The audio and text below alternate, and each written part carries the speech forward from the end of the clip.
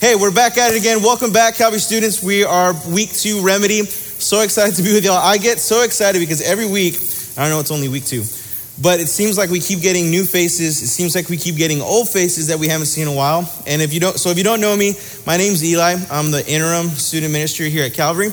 And I'm so excited and blessed and privileged to be with y'all tonight and to continue to be with y'all hopefully throughout the semester and for as long as God has me here. And if you are new, don't forget, we have a gift for you. Please come find a leader. We want to bless you. We want to say, hey, we're so glad you're here. We want to connect with you. And you'll get more info with your C group leader when you go into C group time tonight. So we are in a series called Back at It. Hence the beautiful graphic that I did not design. Back at it. Okay, what does that mean? Last week we talked about getting back at it and talking about coming back to Jesus and what that looks like. Can anybody remember what the 3 points from last week were? Anybody? Okay, I'm gonna go cry. I'll be right back. No. Okay, yeah. So we did talk about gather, grow, go. That's awesome. I love it. That's definitely part of it. So the first thing that we talked about is that when we come back to Jesus, we're reminded of things, right? What are we reminded of? Does anybody remember? His power. When we come back to Jesus, we're reminded of his power, hence the story of the fish. When they casted the net, nothing came out, and then Jesus showed up, and then a bunch of fish came, right? When we come back to Jesus, we also what?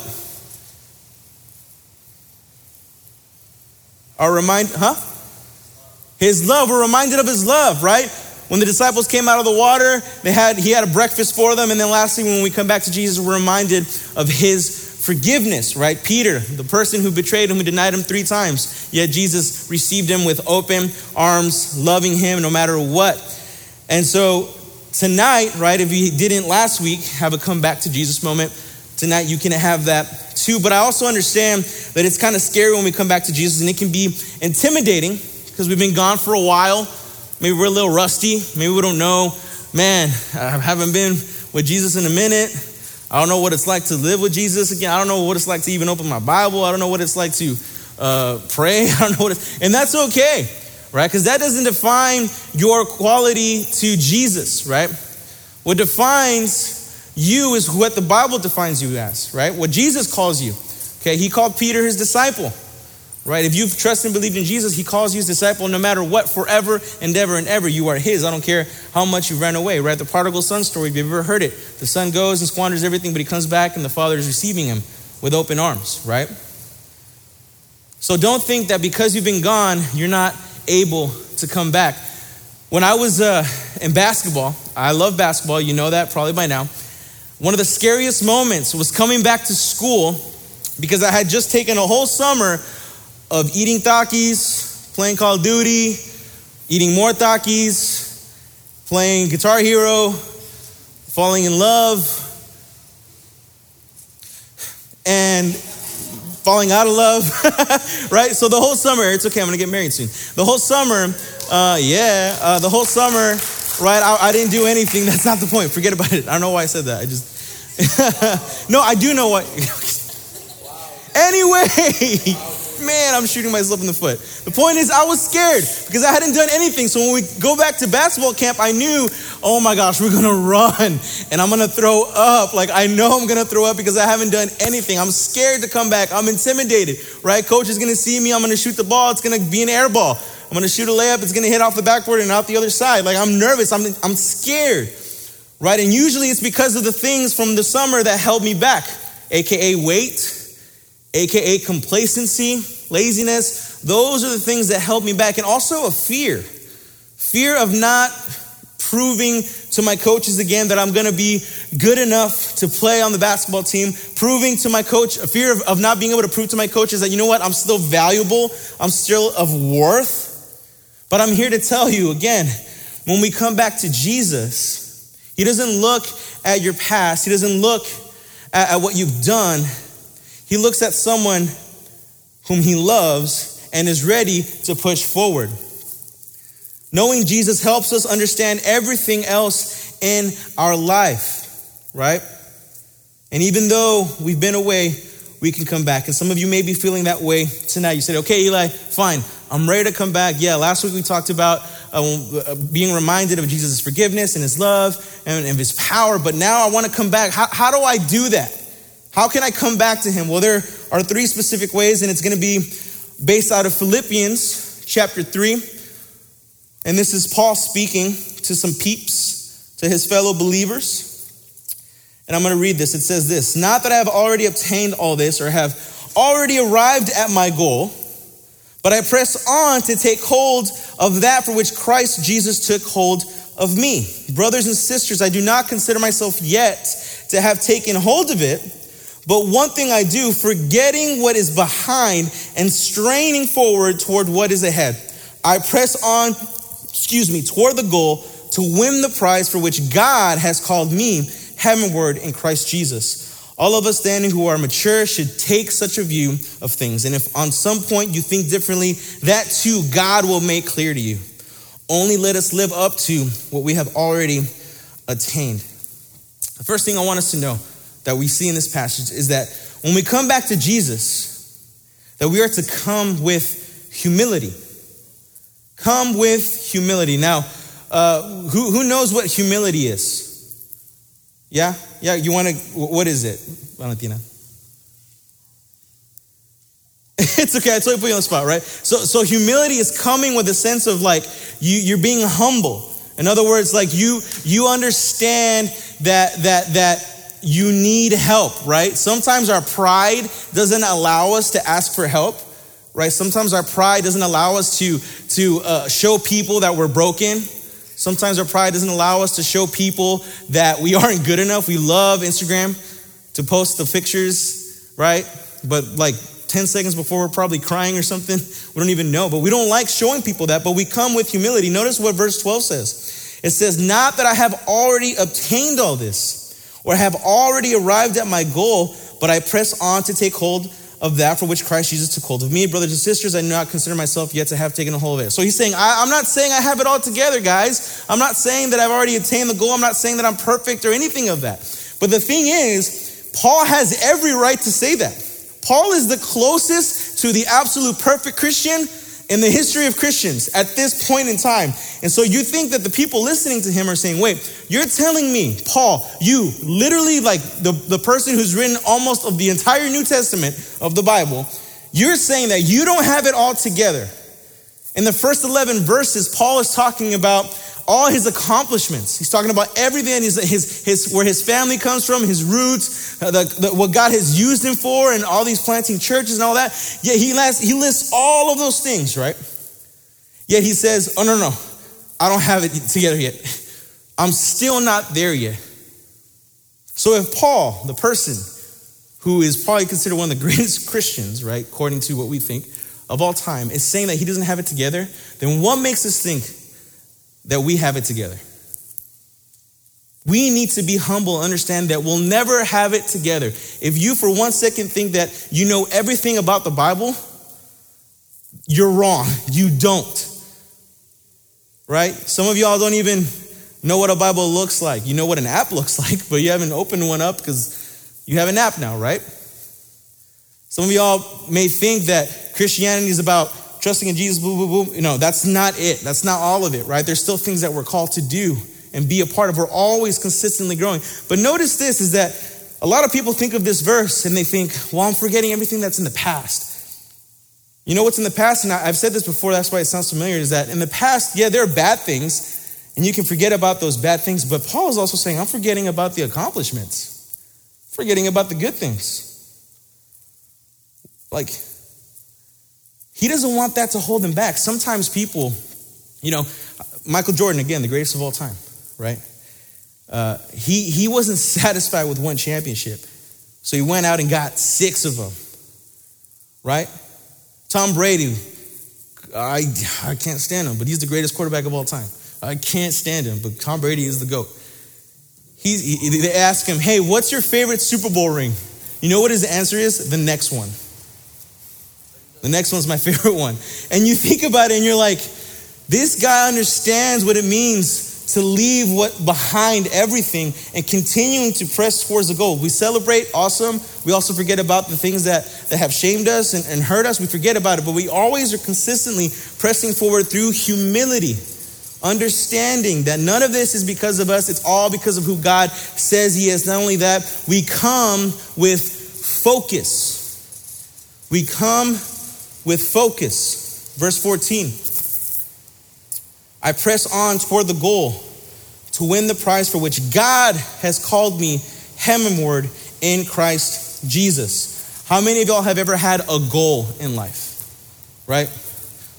Some of y'all are like, I want to get Prestige 800 or something on Call of Duty. Like, that's my goal for the rest of my life. I'll never forget one time I had like this Xbox game and I so wanted to like defeat it on every single level, like rookie, pro, all pro, like that was my goal. I never did it.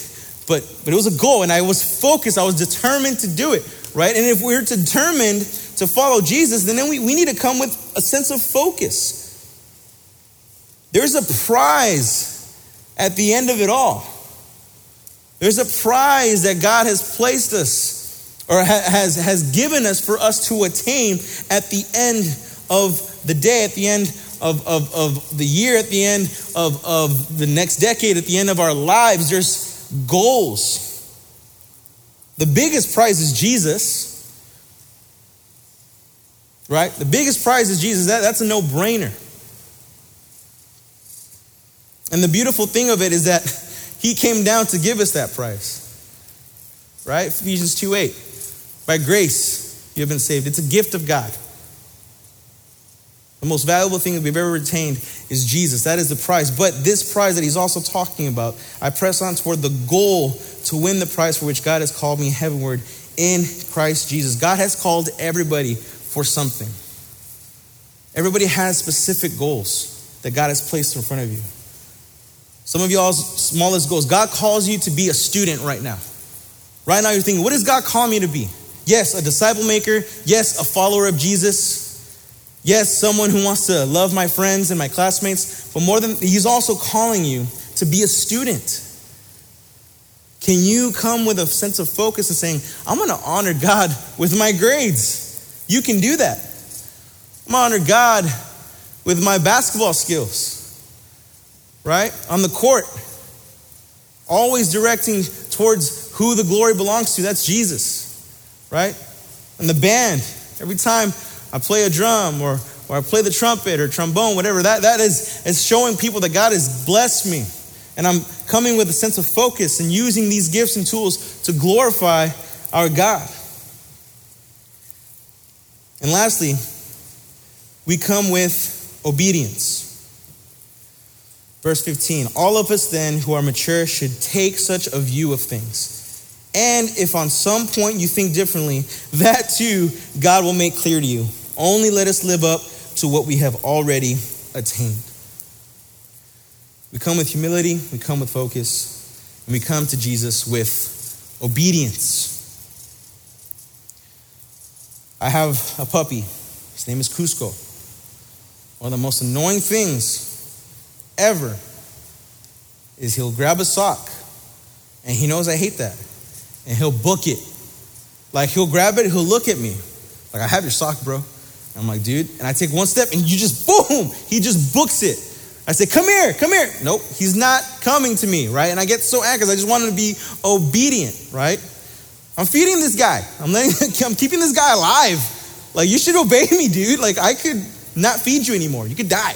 I'm not going to do that, right? Because I love him. He's my son, Cusco, right?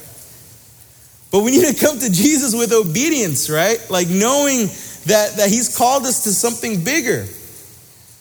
And if you don't think that way, I love this verse. And if on some point you think differently, God will make that clear to you. That is so scary. It's the scariest thing I think I've read in a while. Like, I'm reading this and I'm like, okay, all of us who are mature should take such a view of things. Like, we should view it like this, right? We should view it the way that God calls us to view. But if at some point you think differently, don't worry, God's going to make it clear to you.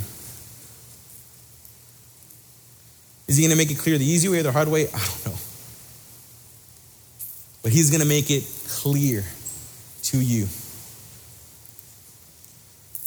that we're called to be obedient. Okay? But we have an opportunity to not have to go through the struggle and make it hard on ourselves. We can come to Jesus right now. right now. You can be obedient. Say, Lord, I'm ready to come back. I'm going to be humble and say, you know what? I need it. I'm broken. I've done some crazy stuff over the summer. I need your guidance. Okay? I'm going to be focused, Lord. I'm going to be focused on what you call me to do. I'm going to press on towards the goal, forgetting what lies behind. And I'm going to obey you. I'm going to come with obedience, Jesus. I'm going to come back to you with obedience and understanding that you will make it clear to me either way. Not only that, we will live up to what we have already attained. Let us live up to what we have already attained. What we already know is the truth. Can we live up to the truth that we know that is found in Jesus? As you consider coming back to Jesus, what is something that's weighing you down that you need to leave behind in this life or right now in this moment? For some of you guys, it's as simple as, I just need to let go of some anger. I can't come back to Jesus because I'm always angry. For some of y'all, it's shame. I can't come back to Jesus because I'm too embarrassed about what I've done the past moments in my life, the past summer, the past 2 years. I haven't been in church in forever. Now, I can't come back to Jesus because I don't have it all together. Or maybe it's because, no, I feel like I've already done it all. I can't come back to Jesus because I've already been a perfect Christian. I've read the Bible 800 times. I can recite it. No. Always come back to Jesus. Whether or not we're going to come back. Every knee will bow. Every tongue will confess. It doesn't say maybe. It says it's going to happen. Question is, what side are you going to be on when that happens? Let me pray for us. Father, I thank you so much for this time.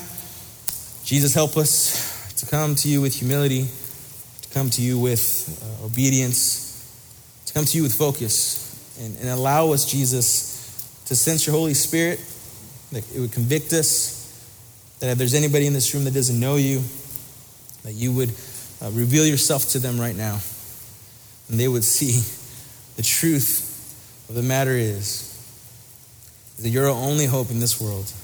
You're the only purpose that we have for life. There's nothing else, that the prize is you.